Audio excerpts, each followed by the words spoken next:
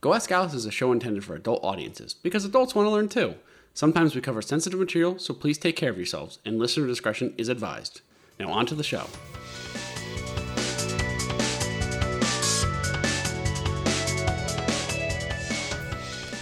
Hello, internet friends, and welcome back to another episode of Go Ask Alice, the show where we jump down random Wikipedia rabbit holes and bring you the best factoids from Wiki Wonderland.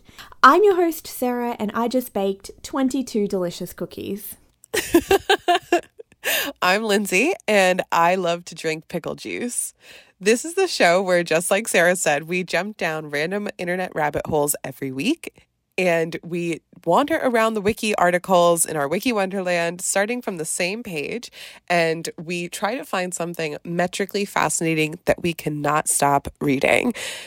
Then it is our duty to bring it to you and to everyone else and explain exactly why we found it so undeniably fascinating.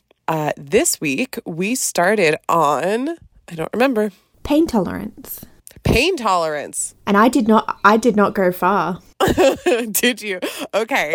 Where did you end up, Sarah? I ended up on placebo. Placebo. Okay. Placebo. I also did not go very far. Okay. I landed on a person by the name of Juliana Kopka. Okay. Kopka sounds familiar. You are gonna remember her name by the end of this for sure. This woman is one of my heroes now. Okay. I am so excited. But before we dive in, we have to do our question of the week. And a reminder, you can always answer our question of the week on any of our social media channels. We'd love to hear from you. This week's question of the week, I feel like was a little bit controversial compared to any of the others we've ever had. It was, would you rather be reincarnated as a cat or as a dog? And there is no middle ground on that. Lindsay, I know exactly what you're going to say. Well, I know what you're going to say. Go ahead, Sarah. What am I going to say? You're going to say cat, and I'm going to say dog. Yeah, you're going to say dog. It's the two personality types. Forget type A and type B. It's type cat and type dog. You know what? That's actually so funny because, like, I love to go out for runs every day, and every day I'm like, I'm a dog. I'm having so much fun. I'm going around in the sunshine. You do have golden retriever energy. I really do. Like, when I see my friends after a long time, I'm like through the roof, like excited. I'm like, yeah. Oh, my friends are here. Yeah. Why do you want to be a dog, Sarah? I love dogs. I love dogs so much. I want to be, any dog would do, but I would love to be like a spoilt chihuahua that's owned by an elderly lady who is either widowed or doesn't have a husband and gives all of her love to the chihuahua. I want to be that dog. Or one of Paris Hilton's dogs. Yeah. They have their own house. I used to follow her on Snapchat, and they have like their own mini mansion, like poolside. Jeez. It's crazy. Yeah, I'd take that life. What about you? Why would you want to be a cat? They're just clean, and they don't need to rely on anyone. They're very independent. Yeah, they can do it. And I just really respect the way that my cat, Kiki, like, she doesn't care how much bigger her threat is. Like, she will start to throw hands. Like, she's got knives in her feet and she knows it. Like, she's just ready to fucking brawl at any moment. Like, we joke that, like, if Kiki had a biker jacket, it would say no gods, no masters. And that's just like I love Kiki. But actually, our audience was pretty divided. Really? 42% said cat and 36% said dog. If you're wondering where the other 21% is, I did provide a middle ground on our Twitter poll. What did you provide? I said, depends on the day, which was really funny because listener Wizard Marnock said dog by day, cat by night, duck when it's raining. Ooh. Oh, that's a good choice. Yeah, cat, dog, duck. Why not? And I should say that we had another comment on the Twitter poll by Moth, who said, definitely a dog, but cats are pretty cool too. And Moth deserves an extremely special shout out because they are our newest patron. Thank you very Moth. I think is her username on one of her social medias. I'm Moth's biggest fan, so Ma, thank you so much for being our newest patron, and we love you very much. And I don't know how she's going to decide her Discord role because she is our Google Whack champion in the Discord. We have a separate channel where people can post Google Whacks that they find.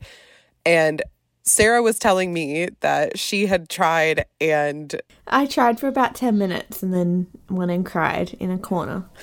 It was too difficult. I was very proud to have gotten near 100, but Moth just went all in, and she got one that was 6. Yay. And then got one that was a true Google Whack 1 result. And that's a previous episode. I don't remember which episode number it was. And you'll find it if you believe. But thank you so much. Thank you so much, Moth. Drew would be here to give you smoochies, but I have no idea where he is. So from me, you're getting a really warm and heartfelt consensual hug right now. Yet again, Sarah and I are just staring at each other on Discord, waiting for it to be over. Did the hug finish? I think the hug is done. I think Moth, thank you very much. Amazing. Back to the show. Okay. The 2-person episodes are really special because we get the full spotlight on our intersecting personalities. And I think this is going to be a real Sarah Lindsay special because my topic is ultra Sarah. So okay. I'm very excited to have your full attention. But I will say that mine comes with some extra warnings. We always have a Drew warning at the beginning of the episode, but mine can be a little much. Okay. Well, maybe do we want to start with placebos, which are not too crazy, general warnings applied, and then end with a bang on Lindsay's special warning huzzah topic? That sounds really great. And then that way, if anybody doesn't like my topic or wants to skip it, they can just stop listening to the episode. Yeah, that sounds good. And we will not Perfect. judge you. We love you regardless. Yeah, and we've got loads of other episodes that are way more palatable. So if this one's not your bag, that's okay. Exactly. Amazing. Are you ready to learn about placebos? Tell me all about it. Okay, so do you know, this is a silly question. You've heard of placebo, right? Yeah. Both the band and the pills. Band and the pills. Amazing. Tell me about the pills. What do you know about placebos? I know that when you're doing an experiment with medicine, you want to have a control group, but you don't want the control group to necessarily know that they're not getting the pills because that can kind of bias your results. So you give them fake pills. Yeah, perfect. And then the placebo effect is where we start to see, so say you have a control group, someone's getting sugar pills, they're not meant to do anything, they're not meant to change your condition, and some people in the trial are getting the real pills, which are doing stuff and changing their condition. The placebo effect is when they see people receiving the sugar pills or the non-impactful medicine, saying they see significant differences. So saying that they either feel better or they feel worse. There's something called a nocebo. I'll talk about that later. But it's when people think they are either feeling or experiencing changes due to a medication or due to some type of treatment, but the treatment's not happening, but their psychological part in their brain equating whatever they think is happening to their body. So especially when it's pain related, there've been some really effective placebos with pain management, at least in clinical trials, where people can say, yes, my pain has subsided, when really there's no logical reason why it has. And there's a heap of reasons why this happens. It's either psychological or it could be just statistical, the fact that pain isn't constant all the time. You go through worse, but it gets worse, it gets better, it kind of fluctuates, and people could take the fluctuation as the placebo effect. But a lot of it is psychological. And I think it's fascinating. And the more I read, I was like, oh my goodness, there's more different aspects of placebos than I even first knew. So, are we going to talk about weird placebo effects? A little bit. We're going to talk about something I think is insane. So when I was reading the little definition, so it's common placebos include inert tablets like sugar pills, inert injections like saline, sham surgery, and other procedures. Now, what? Yeah. Now, if you're like me, your ears just perked up and went, the hell? What is sham surgery. Yeah, tell me the fuck about that. So I was exactly like Lindsay. I'm like, what the? No way. I'd never heard of this before. Yeah. Because it's like an ethical grey ground. Because if you're giving someone a pill that's not actually a pill, that's more ethically easier to justify why you're doing that. Because most of the time you're trying to prove the effectiveness of the actual medication. Whereas if you're operating on somebody and deceiving them, then that could be psychologically scarring once they find out that the surgery was not real. Right? Oh my God, Whereas yeah. people in clinical studies know that they could be taking a fake pill. They don't necessarily know with sham surgeries. Okay, but like, do they just put them under anesthesia and then wake up and then they're like, surprise, we're done? Or do they like actually cut them open and then do nothing and then sew them back up? Depends on what the surgery is. So a couple of times this has been done purely by accident. So think ye olde, past 100 or so years and before, they were doing surgeries that we now know don't work. They're not effective surgeries. However, back in the time, there were reports that these type of surgeries, especially like orthotic, like bone surgeries from 100 years ago, people thought were improving their lives. So say people who had knee issues or shoulder issues. And so now we look at it and we're like, well, that shouldn't have worked. And we know it really doesn't work. Now, these people were experiencing the placebo effect. So that's one way. Okay. Where it's like accidental shammy. Like they thought they were doing something, but they weren't. But the other way is under like full ethical guidelines where you want to test the effectiveness of a type of surgery. So say you're going to do like a knee surgery. You want to make sure that that surgery, because it's going to be pretty invasive, pretty expensive to do, is more effective than nothing, obviously. That's the goal you want. And this is present times, right? Yeah, this is in present studies. Yeah, okay.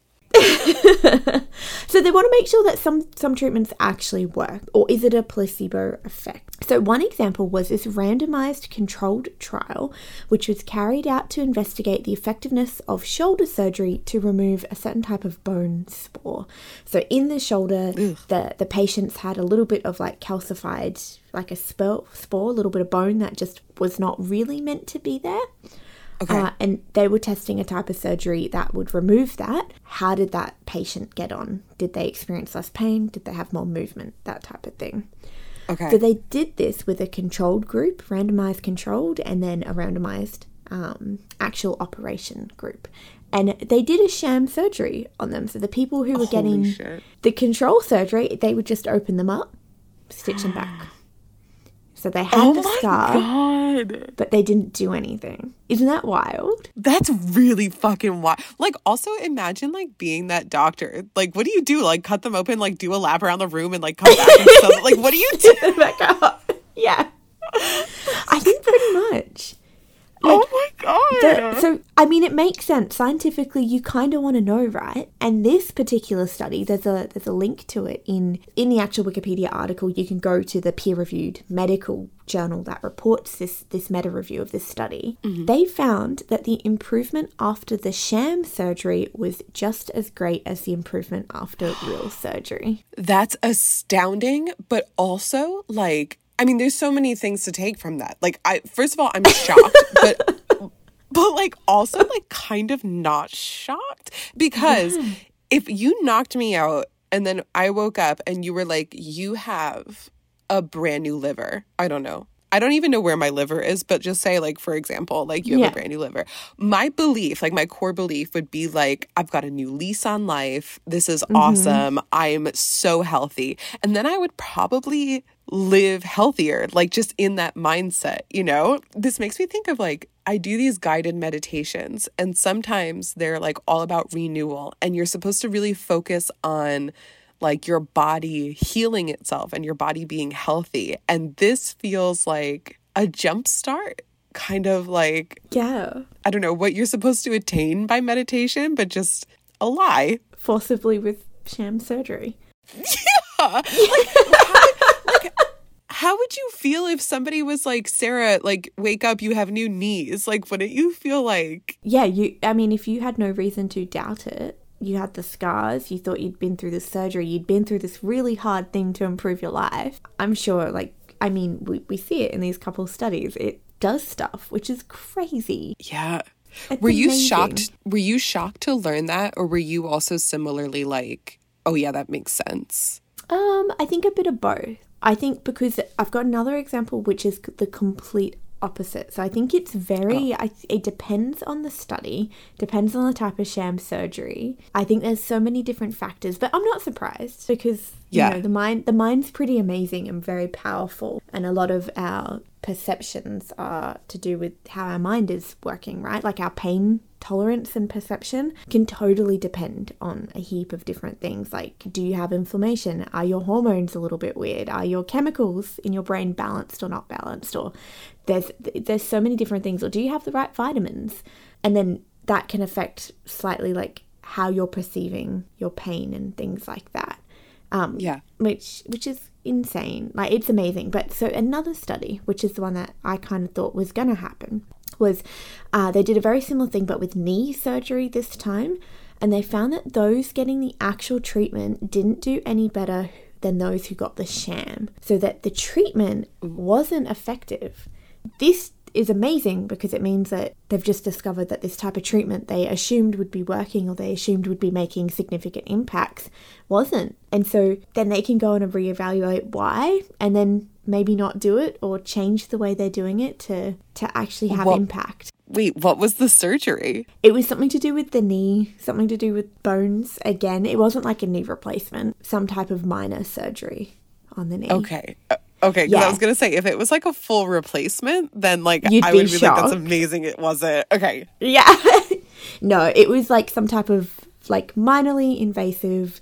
I don't know whether it was similar to the bone sport where they just like removed a little bit of bone, or whether I don't know what they did. But yeah, I thought that was really interesting. Just that idea in general, that type of placebo, good and bad, was really interesting. But I thought I'd jump back to just placebos in. So the word placebo is not very old. It started to be used in the year 1811, and it was used to describe any medicine adapted to more please than benefit the patient. So treatments that were designed to make the patient happier, but they didn't have any grounds in science, which kind of makes sense. You're trying to make people comfortable. But I thought I'd go through a couple of my favorite recorded placebos. Okay. So one study on migraine relief with medication. So this medication was meant to designed to work explicitly for migraines, which are a really particular type of headache. They knew that it had worked. They'd done clinical trials where this worked, but they wanted to make sure that it was much more effective than a placebo. It wasn't just a psychological thing. So they did classic control trial. Like, I think it was double blind results, so they didn't know who was getting it until everything was unblinded at the end. And what they found was that the placebo pills were observed to provide more than no treatment or control. So the painkiller worked the most effective. People had significantly less pain in their 20-minute, 30-minute intervals where they had to report their pain. However, the people who were receiving the placebo pill, who thought they were receiving medication, also saw a reduction in their pain. And then the people who were getting no treatment at all had the worst time. Of course. They were not doing good. So that's really interesting. So even like the perception, again, we kind of knew this, but the perception that something was going to help you made it a little bit more bearable. Yeah, like I kind of even think in the specific case of migraines that makes sense because it's this tension in your head. So if you relax a little bit knowing that medicine's about to kick in, maybe that would help your migraine. I don't know. Yeah. I mean, I'm saying this as somebody who gets violently bad migraines. I feel like you're like, no way in hell. I need real medication now. I was about to say, if anyone gave me a sugar pill the next time I have a migraine, I'll know. I'll know and I'll be very upset. Everyone would know. I think migraines are tough too, because depending on the type of migraine you get, like I think, Lindsay, I think you're similar to me where I get really bad ocular migraines. So like the fuzzies in my eyes, they're just there. Like they go away after a certain amount of time. But it's like a progression of like fuzzies kick in, headache kicks in, and then it's like traveling headache kicks in, and then I get like numbness of the left side of my face. Like it's a whole routine that my brain has down pat, and I can predict what's happening when. And depending when you take medication, whether it's like a preventative or a painkiller, those steps will or won't happen in my sequence. So I think I would know. Yeah. Yeah, that makes a lot of sense. That's also, you're such a scientist for like knowing like these are the stages, this is the like duration. I tell Simon when I get the ocular bit, I'm like, we've got 20 minutes until the head kicks in. I've got it down. Everyone, T-minus 20 minutes. It's happening. It's happening. So that was one study. Another study was done, there's been a few different studies, but one particular one was found done on depression and treating of depression with medication. So again, did a controlled group where some people had the medication, some people had a placebo, and some people had nothing. And what they found was that the people, even on the placebo, had a decrease in their depression symptoms over the course of the study. So even just the idea of having a placebo did impactfully reduce some of their symptoms, not all of them, but made a bit of a difference, which is quite important. Because again, all psychological, you can trick your brain. That's kind of like, in some ways, disappointing because I always hate it when people are like, just get over it. Yeah. It's like, you know, simply stop. Yeah. And it doesn't solve it. And even medication, it won't ever solve or fix the problem. It just lessens the symptoms that you can face. Right. Right. Which is interesting. So I came across one more thing I wanted to mention, and that was the term placebo button. Okay. I kind of wasn't ready to learn this. So I read that, and it was a hyperlink to another page. And I assumed the placebo button was going to be, like, I don't know if anyone has really heavy painkillers in the hospital or seen someone they have a button to release like morphine or something. Like morphine, yeah. Heavy painkiller that, you know, the button's active every X amount of minutes. There's been some studies where they have the button, and in most cases the button lights up when you can have your next dose, you press it and it's like self-dosing according to a doctor's orders. They've done some studies where the button doesn't light up and people just press it when they think they need it. And there's been some placebo effects with people. Maybe they press it 2 minutes earlier than they technically can, but they still feel a little bit better. There's some other research in that. So I was like, oh, that's going to be the placebo button. No. Yeah. The placebo button is like random buttons in our everyday lives. What? Yeah. Go on. What kind of buttons? Just buttons. So one example of the placebo button is thermostats in office buildings. So apparently there was a study done on a heap of different office buildings, mainly around the US, where there's a heap of floors where the thermostat, where you can adjust it to change the temperature, doesn't do anything. It's not wired into the central heating or cooling, but it's there to appease the masses. So somebody's cold, they go and adjust it a little bit, they feel like, oh, it's getting warmer, and vice versa. Oh my God. Landlords, if you're listening, shut off the podcast. Do not. Do not do it. Don't. That's insane. Who would have thought of that? Wild? I don't know, but I mean, there's been studies that say it works. That's kind of brilliant because, like, no one agrees on the temperature of the office. Like, no one. Exactly. Like, that's actually just, like, a brilliant way to keep the peace. Everybody can turn the stupid dial. Yeah. Holy shit. That is wild. Isn't that crazy? Another one is the push button at pedestrian crossing. So you know how you walk up and you boop. In a lot of places, these do work. They're super important, especially for people who have like limited vision.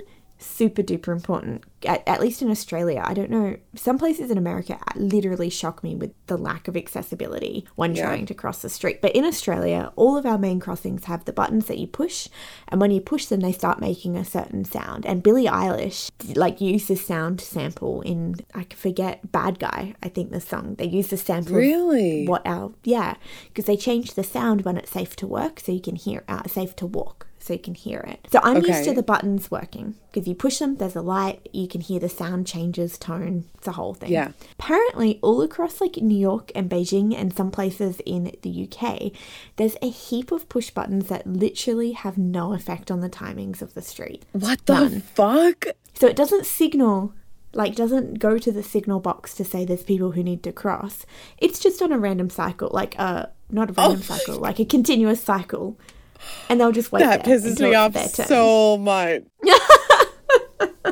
God damn, I was literally out for a run today and I pressed the button and I was waiting so long that I started doing the weird jogging thing at the corner. I hate when people do that. It's like, can you fucking chill out? But then I just like started doing it because I was waiting so long that my heart rate was decreasing. So I was like, okay, I'm just going to jog in place, waiting for justice to happen, which I guess is a sham. It's a sham. It's a placebo button. We don't know. Oh my God. I mean, it could have had an effect, but maybe it didn't.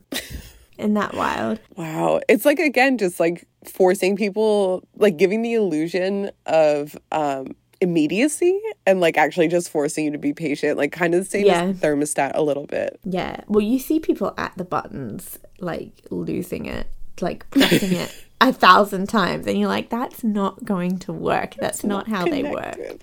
They work. But people are unhinged. I think that's what I've come away. And the one final thing, just a couple sentences I wanted to end on, was something called nocebos.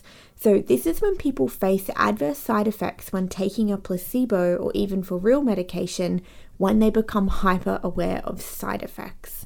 So one study found that given people who were given a placebo that had a big side effect label that headaches are likely from this type of medication, the majority reported having a headache, even though they hadn't taken this medication. And a similar thing happens with other types of medicines, where you take a medicine and you've been warned for a particular side effect, you get hyper aware of that. Yeah. And I think we saw this with different COVID vaccines, where there was a couple of them that had the very rare blood clotting. And so that was the side effect that was listed, to please be cautious, please be hyper aware, and just monitor your symptoms. There's amazing data from Australia that when that vaccine started to get rolled out, the amount of people presenting at the ER with symptoms for this type of blood clot was ridiculous, like 10, 20 times more than they would get in a day. The amount of people who actually had the condition remained the exact same from before COVID to after. There was only a couple of cases that actually were experiencing this type of thing.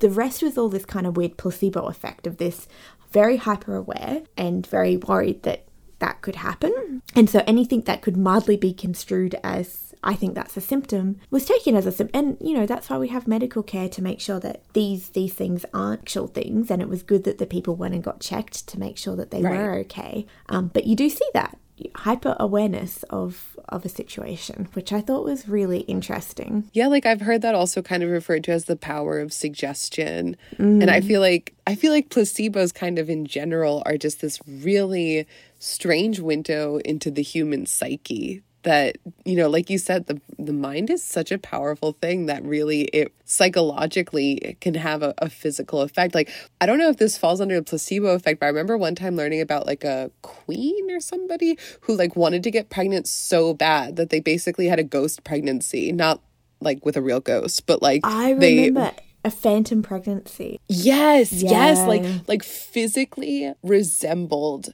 being pregnant. Like their whole body went through pregnancy despite not ever being actually conceiving.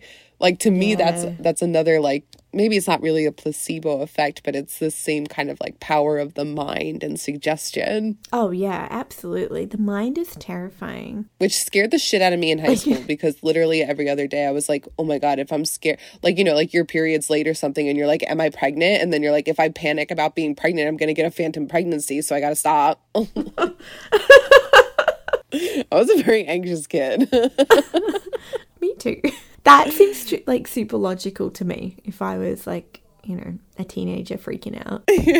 Yeah, it's like what you're describing with the COVID blood clots, except that was me just like always being like, I'm pregnant. I know it. Well, even after my, I think, second or third vaccine, I had like some of the super duper mild symptoms, which now I'm like, were they symptoms or was I? Because I'm a very anxious person.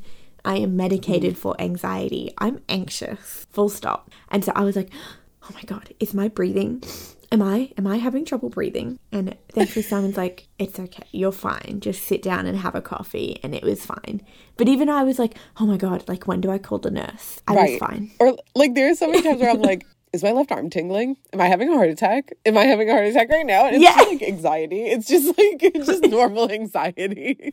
Yeah. It's tough. Well, awesome, Sarah. I think what I've learned is that you can't. No, you know what I've learned is that there are sham surgeries. I think that's going to stick with me for a long time. I think I'm going to run out of this session and just the first person, like, I'm going to be like, Daniel, there's sham surgeries. I want like pics so it didn't happen for any of my future surgeries. I want this on tape. Give me the VHS recording of my surgery. That was fascinating. Thank you so much for that, Sarah, that deep dive. I am so ready to hear about your person. I'm going to talk to you today about Juliana Kopka. And her name is spelled a bit like Julianne. That's what we would say in English, but she's German. So that's why it's pronounced Juliana. Juliana. Okay. Juliana, as I said before in the little teaser in the beginning, is one of my newest heroes. And I love that this is like an all-woman episode, and we're going to talk about a badass woman. So Juliana was born in 1954, and she is still alive today. So she is a living hero of mine. Wow. Just to kind of give you the story of her early life a little bit, she is German, and her parents are German, but she grew up in Peru. So she was born actually in Peru as well. Born in Lima, Peru. And her parents were these zoologists, and they studied and worked at the Lima Museum of Natural History. So they were like very successful scientists in zoology, particularly birds, ornithology. I always talk about birds somehow. I fucking love birds. So her parents were really, really passionate. Love birds. Her parents were present-day augurs. Not really. But they studied birds. They studied birds very well. And when she was about 14 years old, they were like hardcore academics, and they were like, you know what? We live really close to the Amazon rainforest. We are going to go to this research station called Panguana, and we're going to like establish this research station, and you, as our 14-year-old daughter... Wait, Sarah, you're making a face. Does it involve a plane? Yes. I know her! Holy shit. She's incredible. Please continue. Okay, holy shit. So I should stop here and go into my warning. This is actually probably a good moment to say that the story I'm about to talk about gets very heavy very quickly. So I just want to give a general warning in addition to Drew's that this is challenging. There's going to be a little bit of mention of some light gore, tragedy, mass death. So if any of those are particularly triggering to you, please turn off this episode. Really take care of yourselves. I can't help but focus on the positives. Doesn't mean that the whole thing was positive. There was a lot of difficulty. I feel like it is a story everybody, if you feel like it's not going to trigger anything, should hear. Like it is, yeah, I only learned about it a couple months ago because I listened to an audiobook about it, and literally jaw on the ground because holy moly, like an incredible young woman. If you have more details to fill in, please do. Okay. This was a story that when I read it for the first time for this show, I could not stop thinking about it. Like in the back of my mind, everything I did after I heard this story, I kept thinking about her, and I just wanted to keep telling people about her. She is remarkable. I wondered why her name sounded so familiar. I know. Please continue. Her family, amazing, smart scientists, badasses, doing it all. In the Amazon. Yeah, in the Amazon, Panguana Research Station. She's 14 years old, and out there was pretty remote, so she was homeschooled. So in the morning, she would spend time in the jungle with her parents among howler monkeys and jaguars and everything else that's dangerous in the Amazon. And then at night, she would go home and her parents would teach her algebra or whatever else. And this was, sometime in the 60s. I guess late 60s, and educational authorities from Peru had disapproved of the level of her education. So they kind of intervened, and they were like, you actually need to go to high school in Lima. We demand it, pretty much. So she went to this German international school in Lima, and she was ready to graduate. So she was set to have her diploma ceremony, where she actually walks across the stage, on December 23rd, 1971. December 22nd, she was supposed to have a graduation ball. And being a teenage girl, she was very excited about this. And she had saved up all of her own money for her very first long length gown. So it was like this blue fluffy gown with puffy sleeves. And she was really excited to wear it and go to the ball. So her mom and her were in Lima, and she went to her ball. She got her diploma on the 23rd, and it was time to fly home. But of course, for Christmas. This exactly was Christmas Eve. Exactly. So I was going to ask you if you've ever heard of Lansa, Lansa. I have because of this, but also because they were just terrible. Yes. Wasn't this they had almost no planes left? I think this was their last plane in the fleet. You are exactly right. Yeah. If you are listening right now and you have never heard of Lansa Airlines, it's because this was their last flight on December 23rd, 1971. They'd had so many issues. So this is exactly where Juliana's father came in and said, please pick any other airline but Lansa. They have a terrible reputation. In fact, of their 170 Lockheed Electra planes, 58 of them either crashed or had horrible accidents. 58 out of 170 planes. That's insane that they were even still allowed to fly. I feel like the FAA would not allow that now. Some reports that I read had said that actually they were not allowed to be flying, or that they had extended. It seemed a bit shady, but they really were not allowed to be flying, or should not have been. And like I said, this was their last flight. They went out of business, and they were a pretty young business. I think they started in 1963. So this really was a short-lived business. Very shameful. So Juliana, you can guess where this is going, gets on the plane, and she sits 2 rows from the back in a window seat. And 15 minutes into landing, there was a thunderstorm. There was heavy turbulence, and the plane was shaking, and people were starting to panic. And being Christmas Eve, there were Christmas presents kind of raining down out of the overhead compartments. It was getting really shaky up there. And she said that she remembers a blinding light as lightning struck the gasoline tank and exploded the right arm of the plane. And she said that her mom turned to her very calmly and said, now it's all over. And the plane took a nosedive into the Amazonian rainforest, and there were loud roaring sounds of the engine. It plummeted towards the earth, and there was silence. Juliana, as others have put it, had the plane leave around her. She did not leave the plane. Still strapped into her seat, she fell for 2 miles, strapped into her chair, and woke up on the ground. She didn't know this.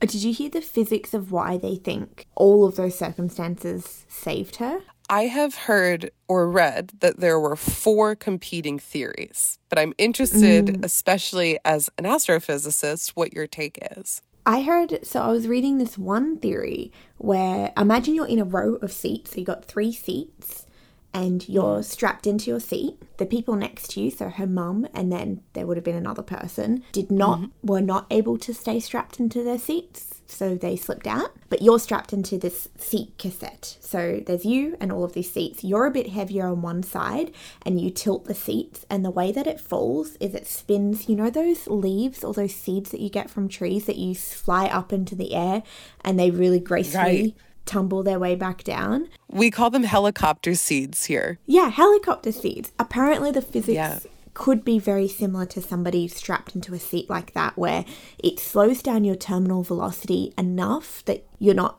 hurtling, which still just absolutely sounds terrifying. Absolutely. I mean, this is not at all comparable, but I was on King de Ka, which is a roller coaster here in the US that's it's just straight up, straight down, and you sort of spiral towards going down, presumably also to slow you down a little bit. And just being strapped into that seat the way I was in a completely safe environment. Well, I don't know if you want to say completely safe. I don't really trust carnival rides or I don't trust carnival theme park rides. Yeah, but I was strapped in, and I remember thinking in that moment that my body was parallel to the ground, that my chest was hurtling towards the earth, and that alone was really scary. But then sort of spiral towards the ground was also terrifying. So I can't imagine what this must have felt like for 2 miles, but that was one of the theories, was that that's the way that it slowed down. And other theories were that the trees were just really dense in that area, maybe broke the fall a bit. Another theory is that instead of facing down, she was sitting. The source said as if she was in a boat, and the bottoms of the seat row broke the fall through the branches. Oh, that makes so much sense. I think all those theories kind of combined any one of them could have helped. Yeah. Another, I think the final theory, just to round it out, was that the updrafts from being in a thunderstorm also helps break the fall. Just the winds themselves were powerful. But I don't think it's conclusive. I don't think anybody really knows exactly why. Just that she's hella lucky. She's exactly hella lucky. And she didn't know this at the time, but she landed about 30 miles from where she grew up. So she was actually pretty familiar with the forest that she landed in a sense, not necessarily that she knew where she was, but like she recognized the plant types and she knew what animals would be in the area. And the injuries that she sustained were a concussion, of course, a broken collarbone, a gash on her leg, and a cut on her arm. Not too bad, considering she fell 2 miles. Exactly. Like, clearly enough that she survived. But there were other challenges that actually made things much more impossible. The first one is that clearly she was not prepared to enter the Amazon, so she was wearing a cotton mini dress. Oh, the poor girl. Yep, that's number one. Number two is that she wears glasses and they were lost. Oh my gosh, I can't even imagine. Yeah, so like, the Amazon, at least for me, has always been this place where there's a lot of very well camouflaged, dangerous animals like snakes and scorpions and jaguars and things that just generally want to kill you. So I can't even imagine the mental anguish of knowing that I'm lost in the rainforest without my fucking glasses. I couldn't. I would sit down and I would have to wait. Or I'd be terrified every step of the way. Especially, not being able to, even if things are just slightly blurry. Ooh, right. scary. I mean, like, so speaking of, like, how do you see where you're going? She only had one shoe. She had one sandal. And at the time she said that she just kept it on because she figured one was better than nothing. Yeah, she's so smart. She really is. And to explore the Amazon, just for reference, you really need like seriously industrial boots or, like rain shoes or something like that. And speaking of December, which is when, December 24th is the rainy season. So at night she was hit with these terribly cold rains. And she didn't have a way of making fire. She didn't have a machete. She didn't have any knives. Like, she was really just out there in a cotton mini dress and one shoe. It's insane. Unbelievable. And she also had a bag of boiled sweets that I don't know if she took from the plane or where she had them, but that was the only food that she had brought with her. And that was enough to sustain her for 4 days. But she learned as a child, growing up in the Amazon, that the way to find people is to follow a stream, because the hope is if you follow a stream, it'll lead to a larger river and hopefully people have settled along that river. So that was her plan. She was going to find a stream and follow it to people. And she also knew that piranhas hang out in shallow water, which again, when I read that, I was like, holy shit, cannot catch it. But like, damned if you do, damned if you don't. Everywhere is fucking dangerous in the Amazon.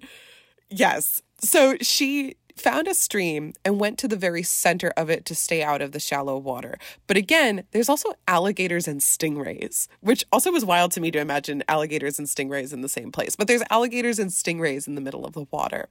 Needless to say, did she float down the stream? Just let it take her? Is that? I believe she did. I don't know if she swam bit. very actively, but she I assume she did, because I think that she was quite lethargic, because I read also that she tried to catch a poison dart frog for food, and apparently under normal circumstances it's not enough poison to kill you, but she was so weakened that it actually would have killed her if she ate it. Oh my gosh. Imagine floating down a stream where there's not crocodiles, alligators. Yeah, to make matters worse, the cut on her arm that I mentioned got infected with maggots. Oh, like, she's incredible. I wouldn't have had the forethought to mentally deal with any of this. That's really what makes her my hero in so many ways, is because, like, I'm sure if you asked her, she would be like, I didn't have a choice. Like, I just had to keep going. But, like, just hearing her story, there are so many moments I would have fucking given up. Like, I would have given up. I don't know how she had the mental and physical fortitude to keep going. Like a true levels of endurance that are just absolutely remarkable. And so she's floating down this stream. Let's say she's floating, and she hears a call of hoatzins. Hoatzins? It's a type of bird. So I'm very sorry to all the birds out there that I'm pronouncing this probably incorrectly. Hoatzins, maybe. She hears their call, and she remembers from her parents being, the scientists that they are, that these birds like to hang out in areas of water that are large and open. So the only problem is, that's where she's trying to get to, is like a large and open river.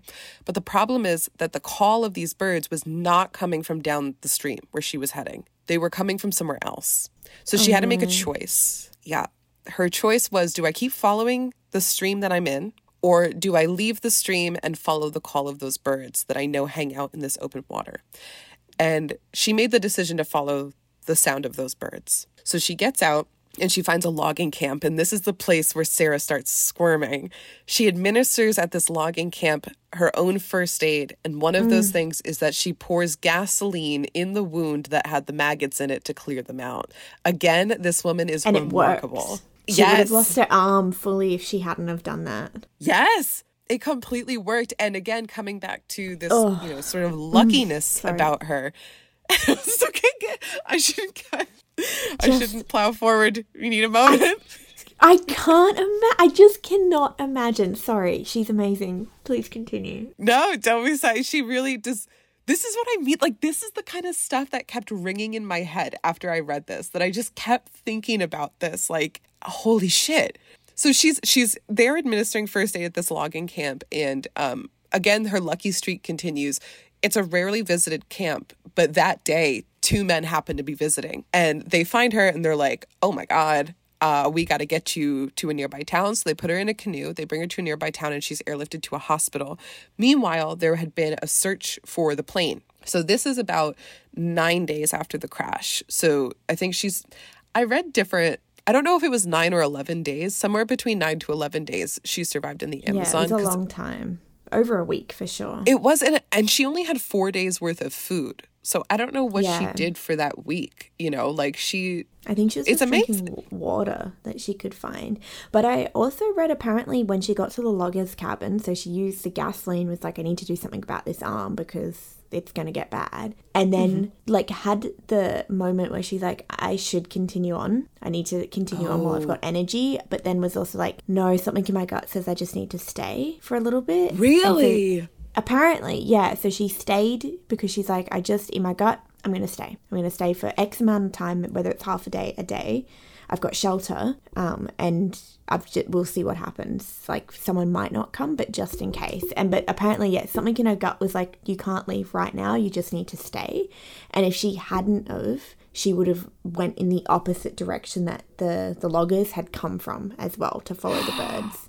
So, like, serendipitous. If she hadn't have stayed, or if she had have fixed herself and then left immediately, she probably wouldn't have been rescued within a timely manner. Which is just that's so incredible. Scary. That is absolutely incredible. I didn't know that. Did you read the book that she wrote? There have been a few books about her, but this is her book that you read. Yeah, I listened to the one that she had written, and then there was also another podcast, Morbid, which I love. They also covered it and then used bits from her words as well. It was oh my god, insane. That's fascinating. Like, I should definitely listen to her book. That's incredible. Was this The Jungle Gave Me My Life Back, or How the Jungle Gave Me My Life Back? I think. Or it was The Girl Who Fell. Oh, the Girl Who Fell from the Sky or something like that? Maybe, or The Girl Who Fell X Feet. I forget what it was called, but yeah. Is it called When I Fell from the Sky, How the Jungle Gave Me My Life Back? Yes. Yeah, When I Fell from so the a Sky. Combination of what? The Sky is another one. Yeah. yeah.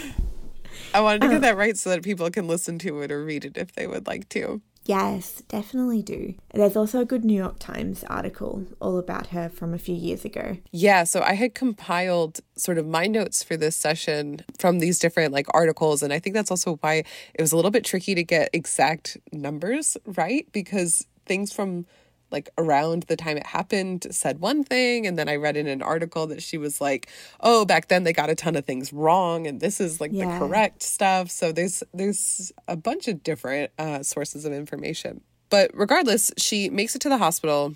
It's about 9 to 11 days since the crash, and she actually helps authorities locate the crash.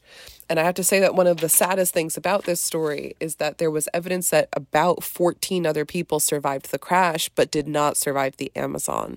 So it was really her knowledge. So what I read about her mom was actually that she may have survived based on the decomposition of her body.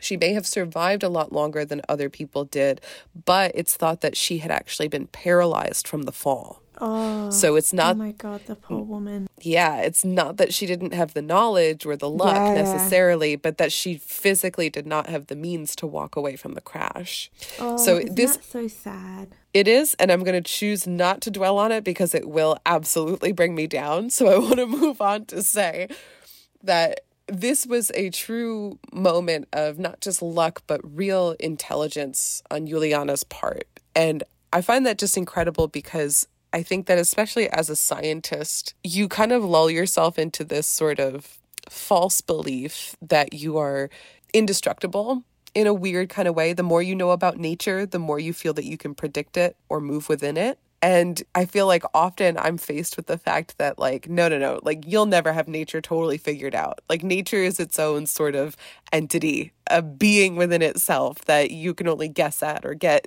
angles of. And it was just really incredible to me to watch a scientist with her expertise navigate such a hostile environment. And I think probably me hearing this whole thing, all I can think of is like, okay, she survived physically, but what about mentally and emotionally, which I think is what you were also getting at too. Mm-hmm. And I would be fascinated to hear what this was like in the book, but she had returned to Germany to fully recover. She actually specializes in bats, Amazonian bats. She's a zoologist herself, and she's currently a librarian at the Bavarian State Collection. She continues to be a badass, continues to be a scientist, but her emotional recovery was very slow. Because especially at the time in the 70s, they didn't really have sort of mental health resources or even language for what she was experiencing. Tremendous survivor's guilt. Mm. I mean, you can only imagine. And post-traumatic stress as well. Absolutely. One of the things I read was that like they'd rescued her, got her to a town. They needed to get her to another hospital. They put her on a plane to do that and like had not even considered how scary that would have been for her. But she was obviously in a lot of pain.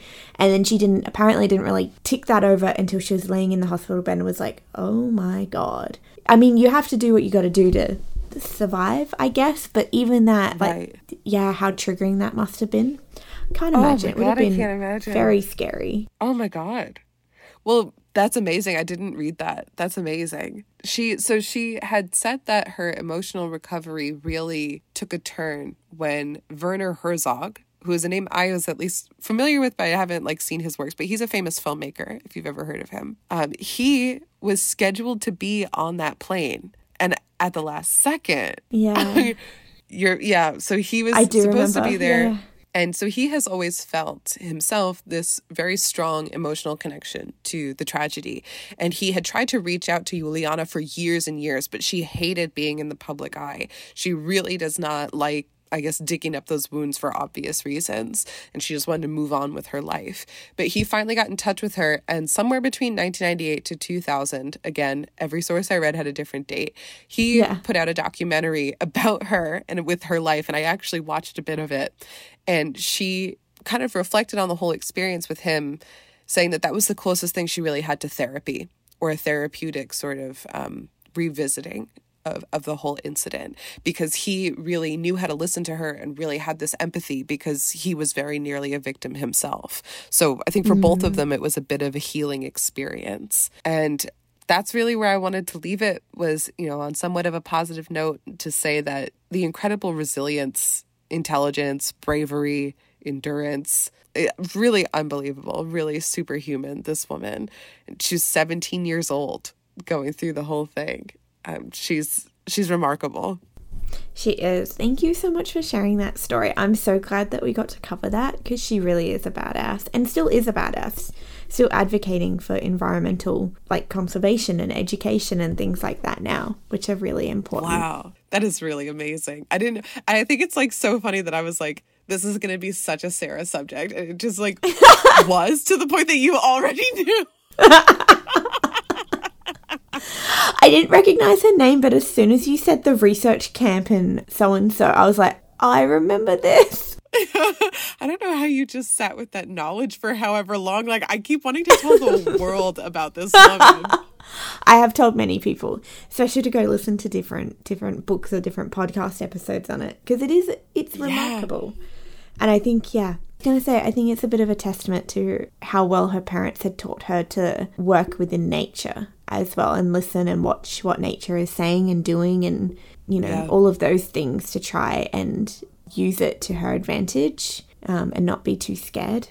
But yeah, all of the different knowledge that she talks about, like, it's wild. It's really, really interesting. What aspect of her book really stuck with you the most? There was a moment where she talked about, and I can't remember whether it was a cougar or an alligator, something that could eat her. I forget what it was. It was like a very predatory animal, and she was on the bank of the river taking a rest, and this animal was right near her, and I think she felt very threatened by it, and she just, like, on her belly slid into the river and then just let the river take her, just not moving, trying not to move, trying to be as still as possible, slowly backing away. Slid into the river and then just let the river take her down. And I'm like, so she tried to look dead? Tried to just, try be not there, not moving, maybe dead, I guess, like, just slip away, not aggravate it or spook it. And I'm like, wow, I would have done a different thing, and I would have not have survived. Also, like, to be so inert, but passing through those shallow waters where the piranhas are, that would have been really... And you've got a flesh wound on your arm. That would have been really hard. It would have been very, very hard. No, it's amazing. And the photos of that time as well are pretty incredible. Like, even the photo of the research hut that she used to live in looks magical. Looks like something out of the Jungle Book. Oh, really? Cool. We will have all of these resources available on our Patreon so that you don't have to sift through all of our social medias to find them. These photos really are remarkable. This is unbelievable.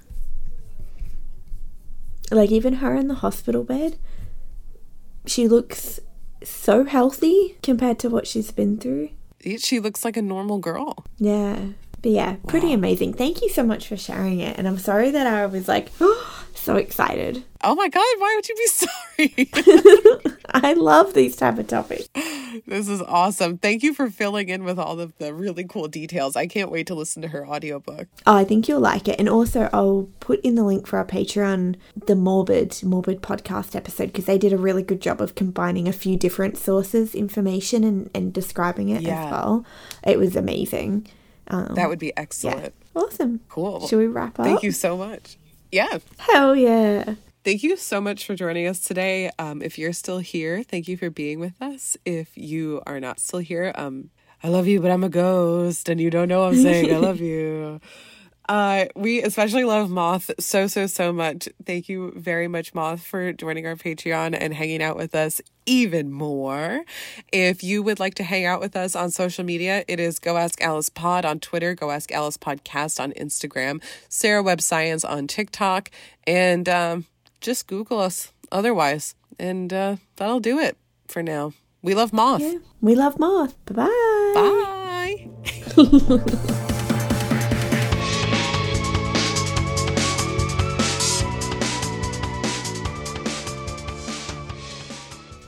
I thought you were going to say a really warm consensual handshake.